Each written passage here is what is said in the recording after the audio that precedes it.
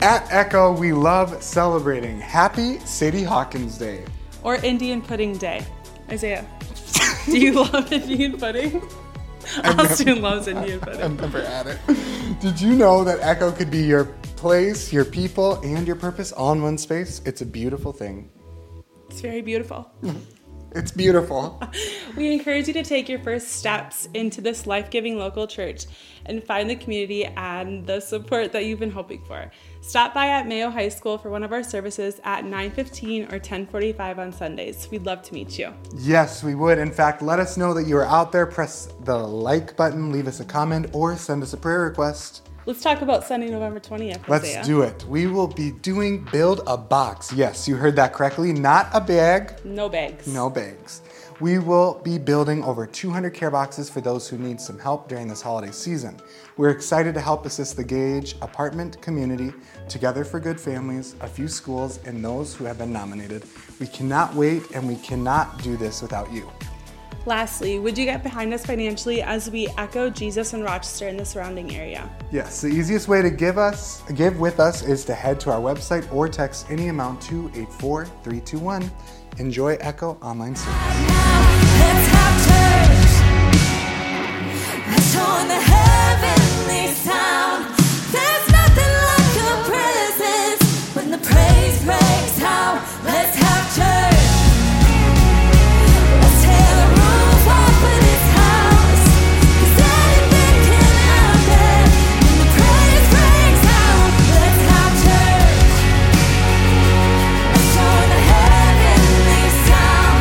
There's nothing like your presence when the praise breaks out. Let's have church. Let's tear the roof off of this house. 'Cause anything can happen when the praise breaks out. Come on. 'Cause anything can happen when the praise breaks out. 'Cause anything can happen when the praise breaks out. Let's have church. Oh, oh, oh. Let's have church. Oh, oh, oh. Let's have church. Give him a shout of praise, come on. That's a fun new song, isn't it?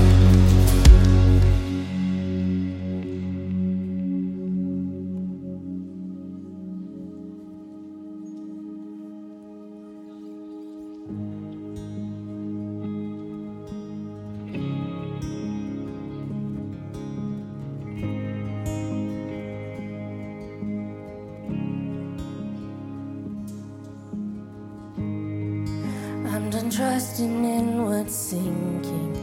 These boats weren't built for me.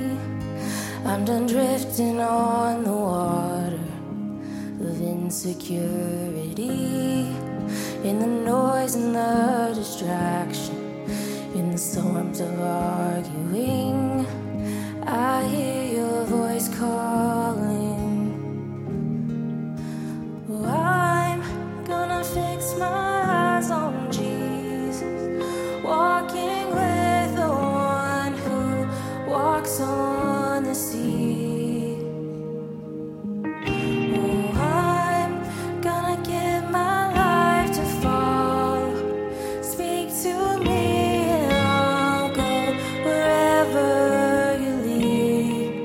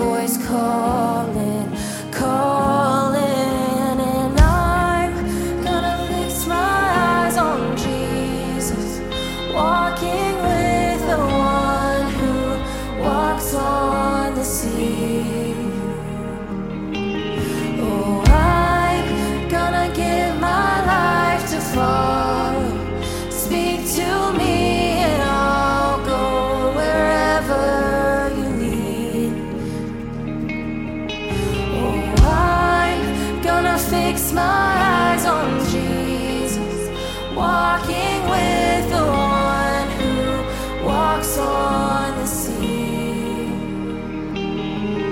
Oh, I'm gonna give my life to follow.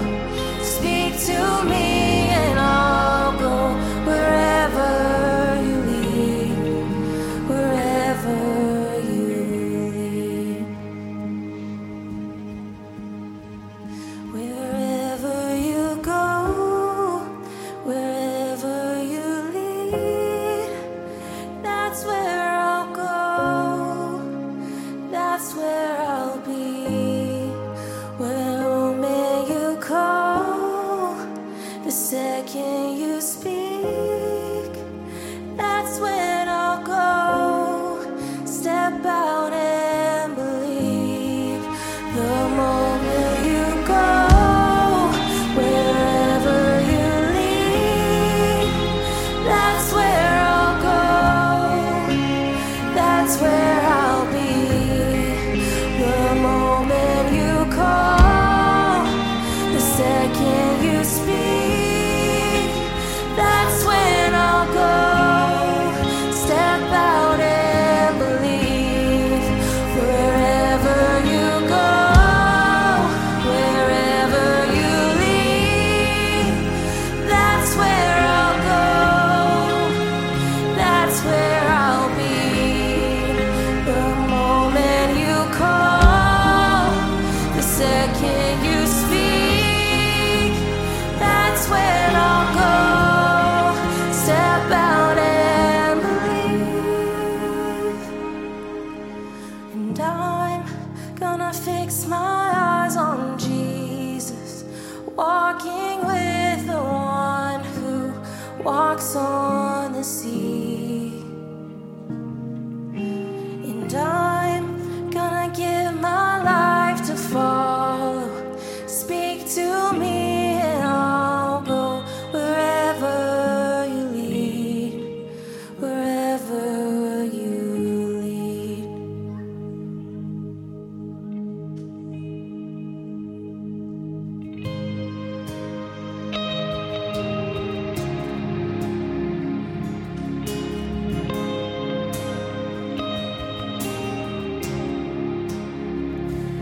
Where creation suddenly articulate with 1,000 tongues to lift one pride, and then from north to south and east to west, we'd hear Christ be magnified.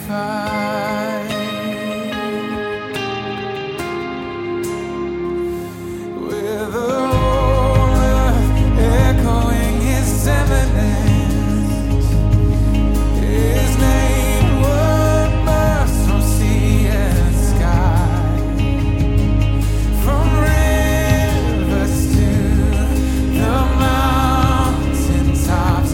We hear Christ be magnified.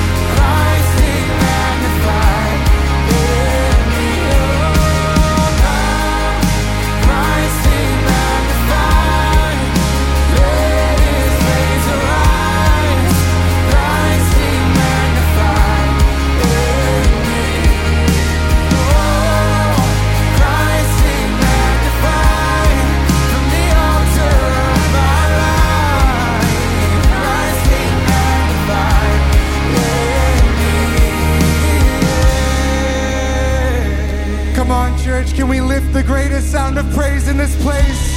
Come on, we can do better than that if we are thankful for God's faithfulness and his goodness in this place. Amen. Amen. God, we are so thankful to be here in the house of you this morning, God.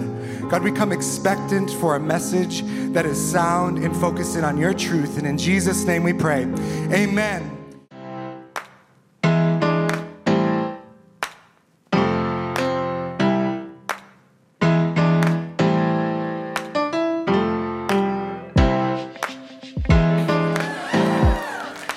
We got some late arrivers here called the church ladies. Let's hear for them.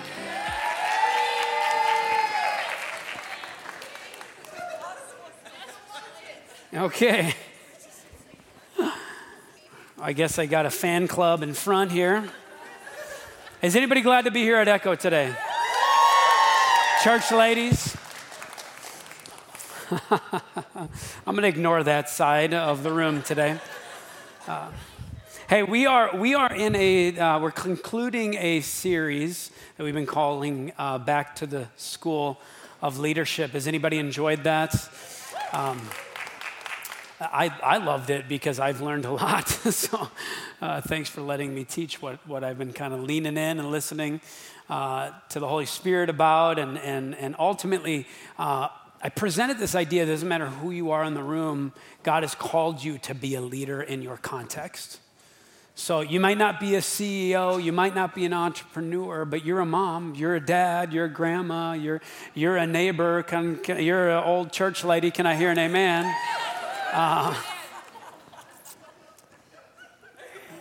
Honestly, I can't look at them, so I got PTSD. No, let's hear it for the ladies here. They got some coffee to brew in the percolator.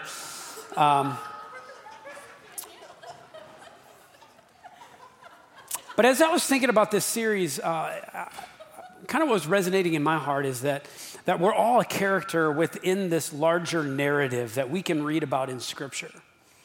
And we live out in a daily basis. And the one thing that the Lord had really prompted me here about a month ago is that we're not just called to be a character in this big story, but we're supposed to have good character. Is anybody with me today? Yeah. And so I personally think there's three things that I want to be that define my good character. And the three things are this: is integrity, self-control, and what I want to talk about today is satisfaction. Does anybody want to sing a song about that today? Not really. Okay. I don't even know the lyrics. Okay, someone's going. I better start preaching before you keep singing. No, I'm kidding. But just let me lean in. Let me tell you a little bit about satisfaction and my personal definition. I'm going to kind of give you the goods before we even get started. In my opinion, satisfaction, true satisfaction, if you have it in your life, it is the ability to exercise gratitude now. Satisfaction is the ability to experience gratitude now instead of looking behind or what is next. Y'all get what I'm saying? It is so easy to get caught up into what's happening down the road or beyond my four walls or the white picket fence I live in. Or it is also, as we get older, it's easy to look back and begin to think about the good old days and how we were satisfied then.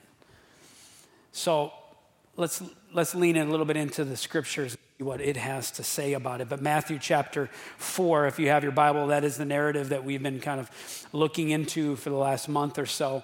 But before I do that, I want to let you know, as I was doing some study and I was using a thing called Google, I found that The Hill had reported a Gallup survey recently that from this day or recently and looking back into 2020, the beginning of 2020, pre-pandemic, that there has been a drop by 8 percentage points of people's personal satisfaction in life.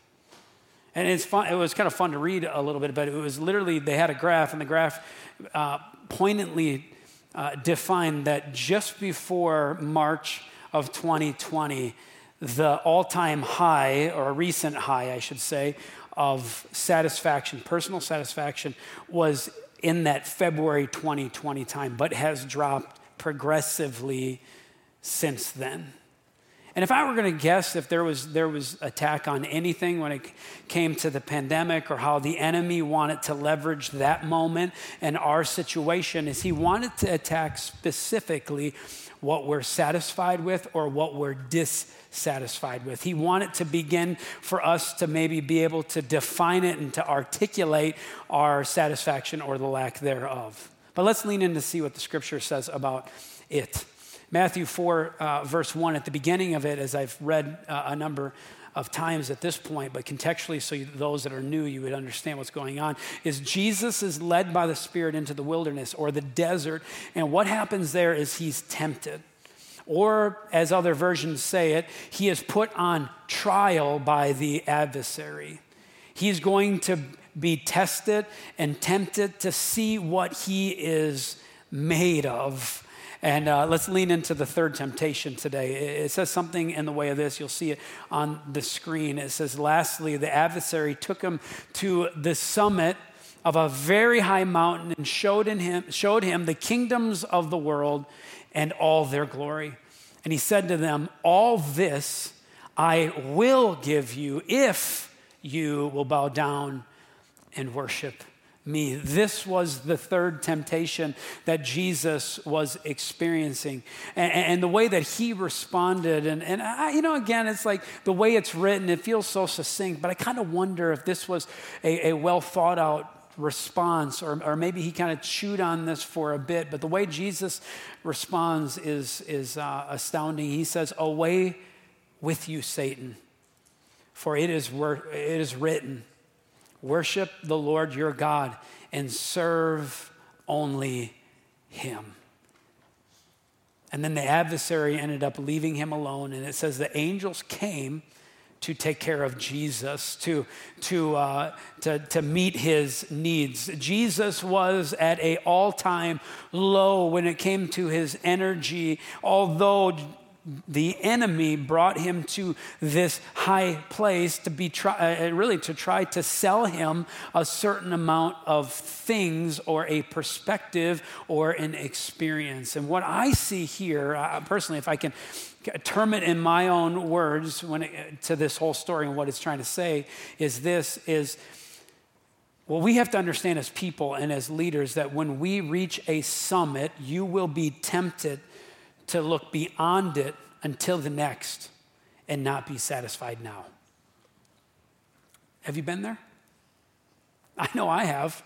I've had these really pinnacle moments in my life, and although they are good and they're awesome, it is so easy to just look what's next. I mean, any parents out here today? I mean, how many of us are guilty, like, oh man, when our kids are just a little older and we don't have to pay for childcare anymore? And then your teenagers come into the world and you don't have to pay them anymore, but then like you do pay, it's just in a different way. It is just one of those things in our leadership journey, in our life, even spiritually. It is so easy to be tempted to not just appreciate what's going on right now.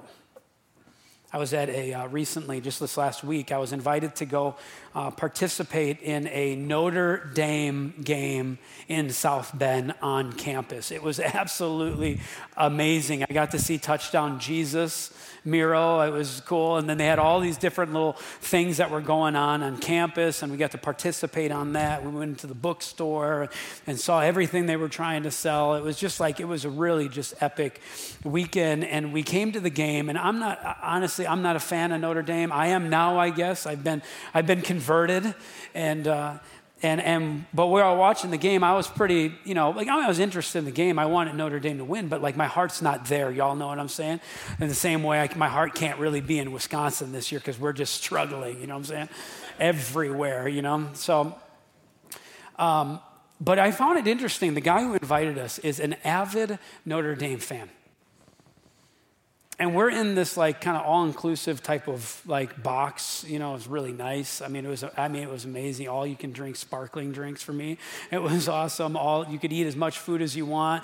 And we're having a great time with everybody in the room. But then there was that guy who invited us. He is the most outgoing individuals that I know in life. And during that game, because he was an avid Notre Dame fan, he could not enjoy what he was in.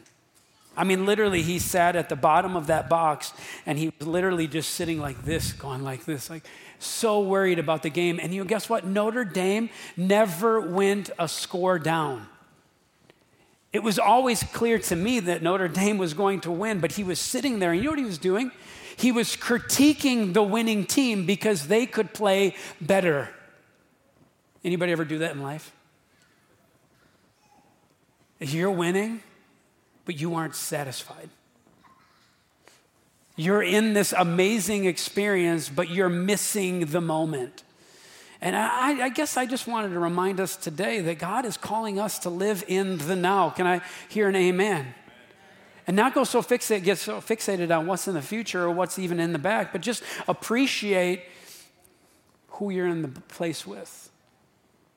What is going on and who is it going on with? But it is, like I said, it's so easy to be dissatisfied in those summit type of moments or in our desert moments. So now I want to make 4 observations on this text. And again, it's kind of an overarching observation of the whole story of Jesus' temptation and his time in the wilderness. The one thing the first observation or maybe statement I want to make is the enemy in this story because he is not satisfied. Okay? Now let me help you understand that. Satan, the enemy, he is the enemy because he cannot find satisfaction. If you know anything about the story of Satan, the devil, the enemy, the adversary, whatever term you want to use, is he was once in heaven with God, but he could not be satisfied with what he had.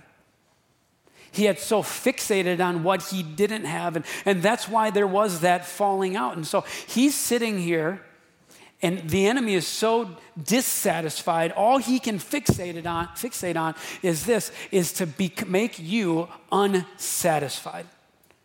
So just let you know, if you are experiencing dissatisfaction in life, it's because the enemy, his whole goal is to make you unsatisfied, and he's going to take every opportunity, it doesn't matter if you're on the top of the mountain or you're in valley low, to remind you that you are not satisfied.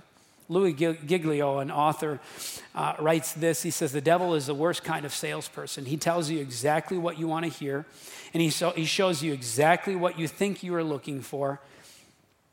He is not selling you the truth or life to the full. He is selling a lie. That's what the enemy does. So if you're feeling dissatisfied, just to let you know, man, you're buying into the lie of what the enemy is trying to have you perceive or to experience. Here's the second observation. This moment where the enemy brings Jesus up to the mountain is very familiar to another story later on in the story, in the stories of Jesus. And this story particularly that it kind of mirrors is Jesus leads his disciples to a high place, to a mountain. And what happens in this story is Jesus is transfigured, okay, big word, but he's changed. He begins to shine. I mean, he looks holy. He looks like a deity in front of a few of his disciples, Peter, James, and John. And then all of a sudden, a couple other characters in the story, Elijah, epic character in Scripture, a miracle worker and prophet. And then there's another guy named Moses who comes on into that moment too. Like he's done a few things. You might have heard of him at some point. And he shows up on the mountain with Jesus. And all the while, Peter, James, and John are looking at it. And they're perceiving what's going on. I mean, well, imagine being at that place. I mean, if there was ever a moment I'd want to be, it would be at that moment on that mountain with those people just enjoying that now moment. But then there's Peter. How many love Peter out there? I love Peter. I relate to him. You know what he does? He doesn't love and he doesn't enjoy the moment and just really appreciate the now. He looks at Jesus and said, hey, this is good, but what if we build 3 temples here and y'all could live on this mountain for a while and you could be worshiped for a long time? See, what I'm trying to tell you is this, is the temptation of the enemy in the desert, and when it's obvious that the devil is tempting you about a specific thing, maybe potentially in your leadership or in your family or in your spiritual life. Like it's one thing when you know it's evidently the enemy, but it's another thing when the temptation comes in the form or in the face or the person of your friend. I only make that observation to tell you this.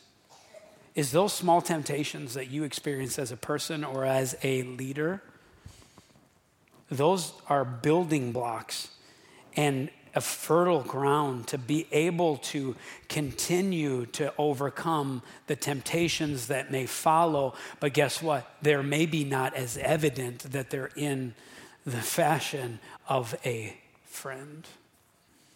I see it says in the scripture that Satan actually masquerades as an angel of light. And I really do think that Jesus he overcame that mountaintop experience with Peter trying to convince him to set up shop there because he first overcame it in the desert, in the wilderness. The third observation is this, is if I could even say it like this, it's like a little bit of demonology of sorts. It's the study of the enemy. Is the enemy can only offer limited benefit and limited authority. He is not capable of doing more than what Jesus can do.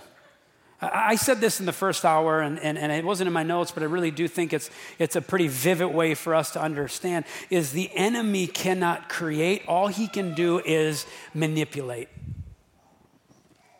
In your leadership journey, the enemy cannot create something. He can only manipulate that which is already created. And that is what he tries to do in your life. He will promise you that he can give you all the power and he can give you all the authority. But I'll tell you what, he cannot follow through. But so often we get sucked into that type of lie. And the type of lie that he typically uses on the fourth observation is this, is it's always a future tense promise. It's the key word is, I will. I mean, if we're ever being tempted as a leader or we're tempted to compromise maybe our integrity or kind of like sell out with our self-control, it typically is a future promise of your experience that truly like may or may not come true, but it's always the promise of the future. See, I want to tell you this is when Jesus is sitting there on top of the mountain, the enemy looks at Jesus and said, hey, see all these kingdoms? You see all these splendors? If you serve me today, I will give you this. It's a small little detail, but how many of you know that when you're on top of a mountain, you have a limited perspective? Just hang with me just for a second. If you went down that mountain, you jumped into your car and you drove 2 or 3 miles to another peak and you looked at that horizon, how many of you know that you're going to see a different horizon? You're going to see a different perspective. You're going to see a new quote unquote kingdom or a new splendor or new something down the road. See, what we do as leaders is the enemy says, I will give you what you see. And we submit to that temptation, but what happens is we lose out on the things that we don't yet see. You know what it is? It's called short selling what God wants in your life. It's easy. It is so easy to be in a circumstance or a situation or a context and just not appreciate what you have. My parents are here today, and I'm going to pick on them a little bit, but when I was a child, there was always a few type of cereals that would be in my house. Golden Grams was one of those. Any fans out there? Okay, we got a few. But when I went to my friend's house, They had Lucky Charms. We never had Lucky Charms at my house. Never. Never, never, never, never. We always had Golden Grams.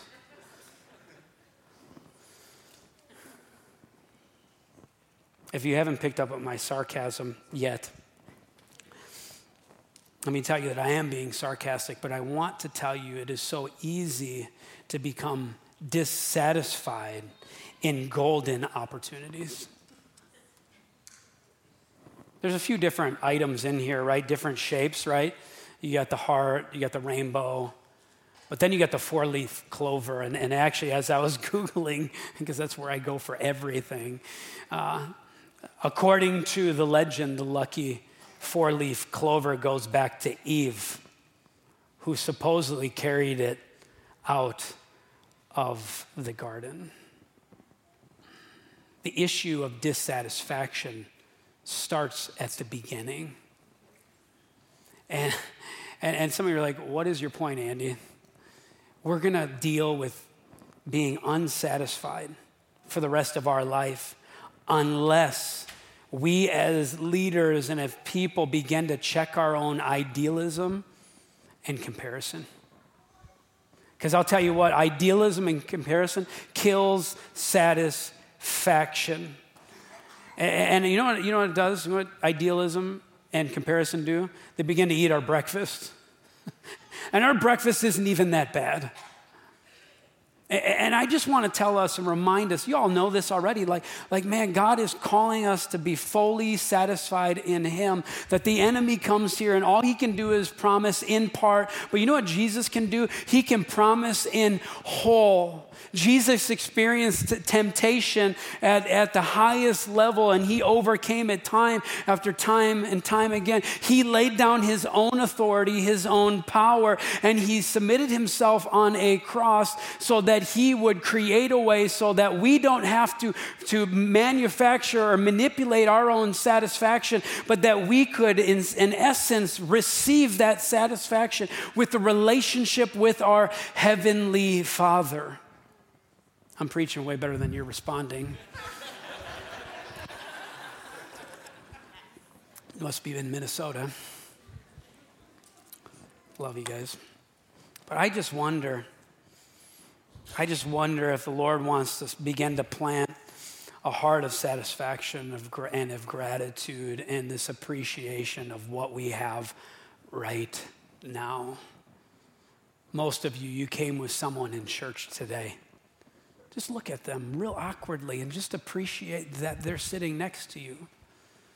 You know, like hold their hands, put your arm around them and just say, thank you for being in my life. I am satisfied today. Now, if you aren't convinced yet, let me just tell you, I looked into this, did some study, and there are some statistics that present this idea that satisfaction can grow because you position yourself to be satisfied more. Okay, so again, it's Gallup. The Gallup poll is what presents this. But the one thing they present is this: is people who are in a community of faith are more satisfied than others. Life satisfaction levels are higher for those, and they present three different high ones, okay, higher than normal.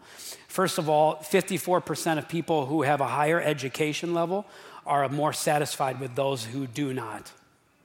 The second thing that they quote is this, is people who have an annual income, a family annual income over $40,000 and between $100,000 are 52% more satisfied than others. And then they go and break down and say, if you make $100,000 or more, you're 61% more likely to be satisfied with your personal life. Okay, but listen to the highest satisfaction. This is them saying it. It's not me saying it. Those who are who attend a weekly religious service are the most satisfied individuals around in America. They're quoted 67% of people who attend a weekly service are satisfied with their personal life. Now, That sounds like a great commercial to come to Echo Church a little bit more. Can I hear an amen? I mean, I love it. You know, like Nacho Libre doesn't believe in science, but maybe he believes in statistics. I mean, this is a really cool thing that like some of you who are lacking some satisfaction, a simple little thing you could do is just make this a part of your plan every week. National polls and research shows that the average churchgoer goes to church 1.5 times a month. And what I'm presenting to you today is, what if you came every week? And it's not just attending, it's not just sitting in a seat, it's not just listening to a message, it's not just worshiping God in the expression of music. No, it's getting to know the people who are sitting next to you. It's understanding that a lot of what we do here isn't just about the preaching or the screaming or the singing. It's about the community that we're a part of and how they're also a part of our life. Amen. Here's the second thing that they reported. They present this idea that people who have meaning in their life are more satisfied versus those who have less meaning or have no quote unquote purpose in their life. They actually say, and again, don't anybody get jealous of me here today, okay? But they say this, they say clergy have the highest rate of job satisfaction, 90%. Anybody want to be a pastor in the house today? Don't do it. Don't. No,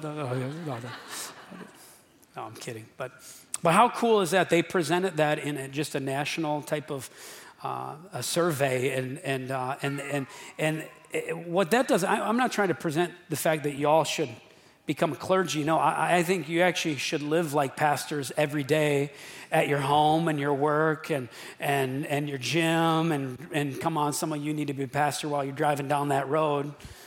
Some of you road ragers have a little meaning, okay? This isn't about getting to A to B as fast as you can. It's also waving at people, not other than just your middle finger, okay? You know, you'd be surprised how satisfied you are when you actually overcome that temptation. But they presented this idea that clergy, and it's not because they're clergy, and I hope you know that. It's because people who are pastors, they don't sign up for the paycheck. They sign up for the purpose.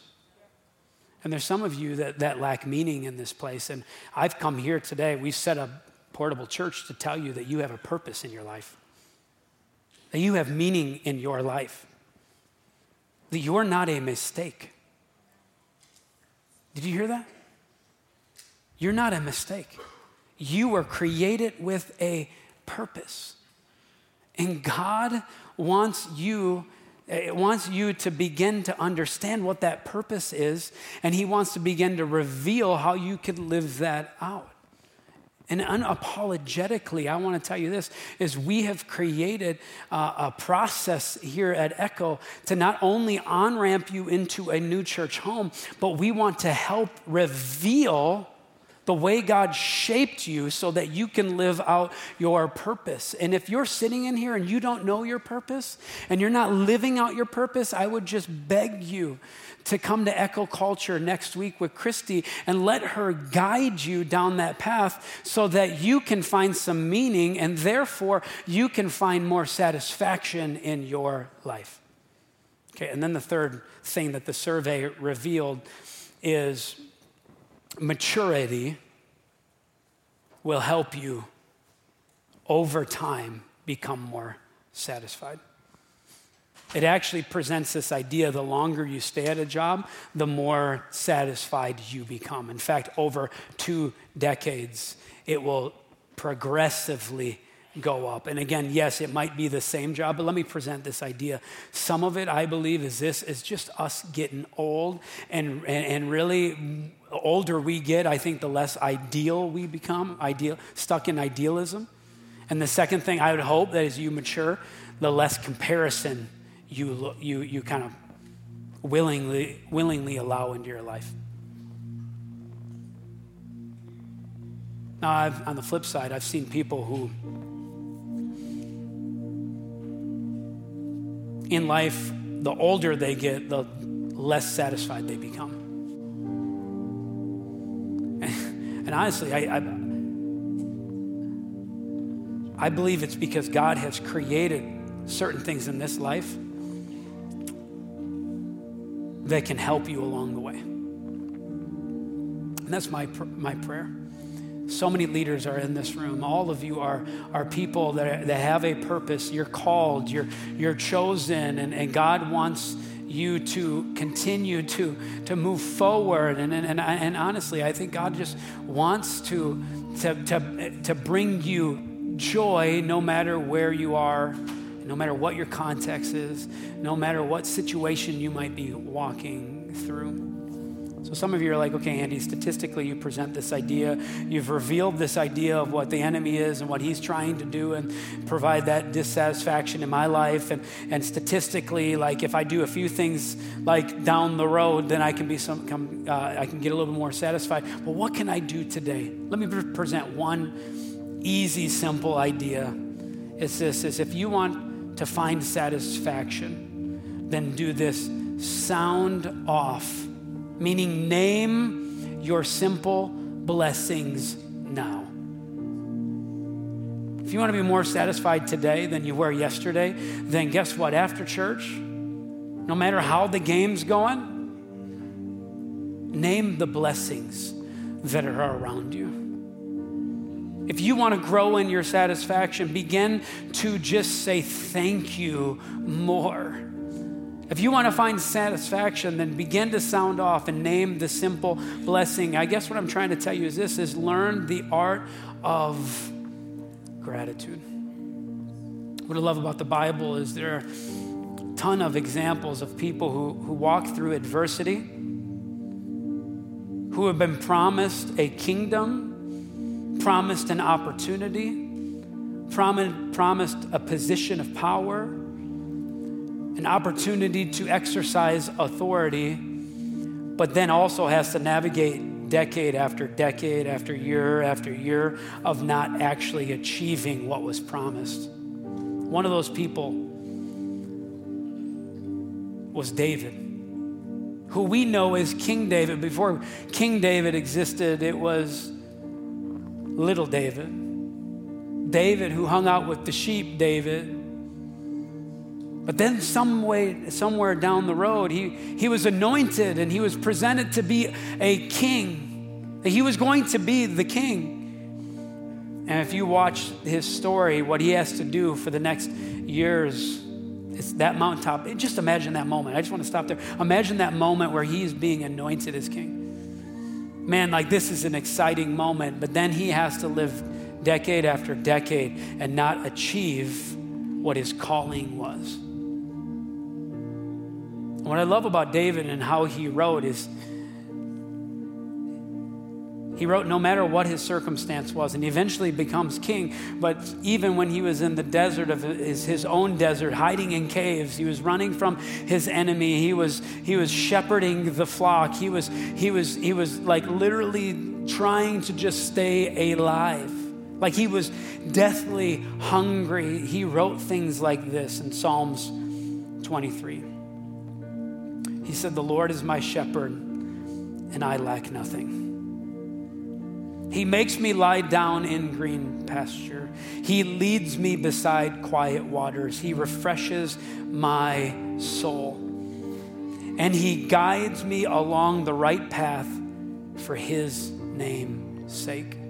I don't know if you see what I see, but I don't see a future promise, but I see a present reality. I think he understood, no matter if he was king or if he was a child, that he could find satisfaction with the Lord now. He continues in that psalm and he says this, is, "You prepared a table before me in the presence of my enemy. You anointed my head with oil and my cup overflows. Surely your goodness and love will follow me all the days of my life, and I will dwell in the house of the Lord forever."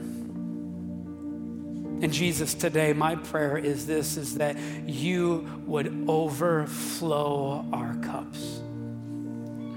Some of us, we walk into this church, into this school where we can be the church. man, we're just not satisfied. God, let's just be real. We're hurting just a little bit. We've been caught into idealism and we've fallen into the trap of comparison.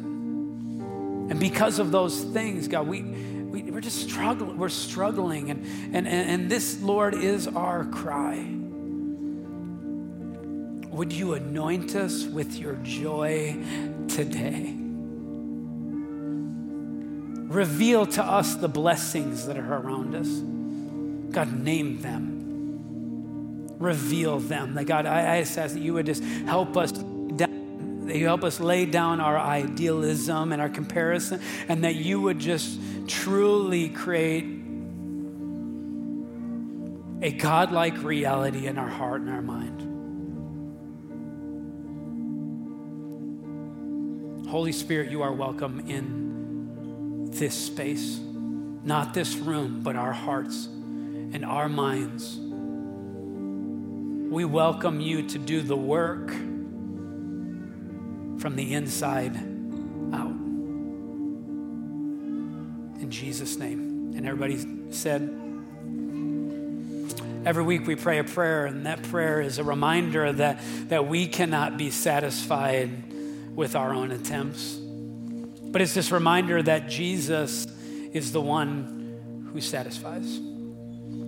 Echo Church, will you stand up? And I want to invite those who have not prayed a prayer like this before to pray this for the very first time. And yet I want to invite those who are in this room to pray this prayer as a reminder that Jesus Christ pushed through life to pave a way so that we might find his peace, his joy, his life, his love. And it starts with us with a simple surrender. Just admitting that we cannot do it alone. Let's pray. Jesus, I surrender. I have more questions than answers, but I choose to follow you anyway. I acknowledge that you lived, you died, and you rose again, all with us in mind. I accept the rescue that you offer. Save me and lead me in Jesus' name and his authority. Amen. Let's take a few moments and let gratitude begin to soak into our heart.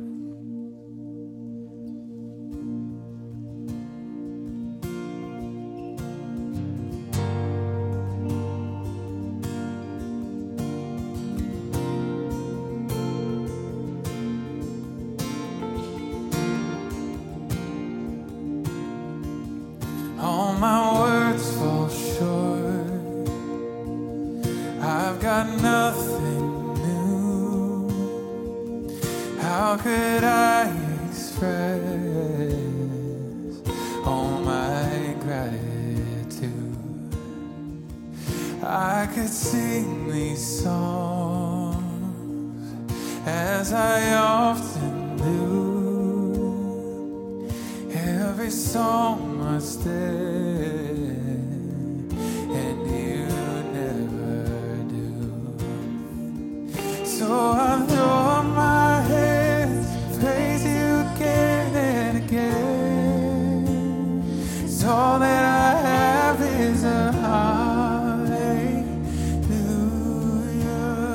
hallelujah. And I know it's not much, nothing else fit for a king, except for heart singing hallelujah, hallelujah.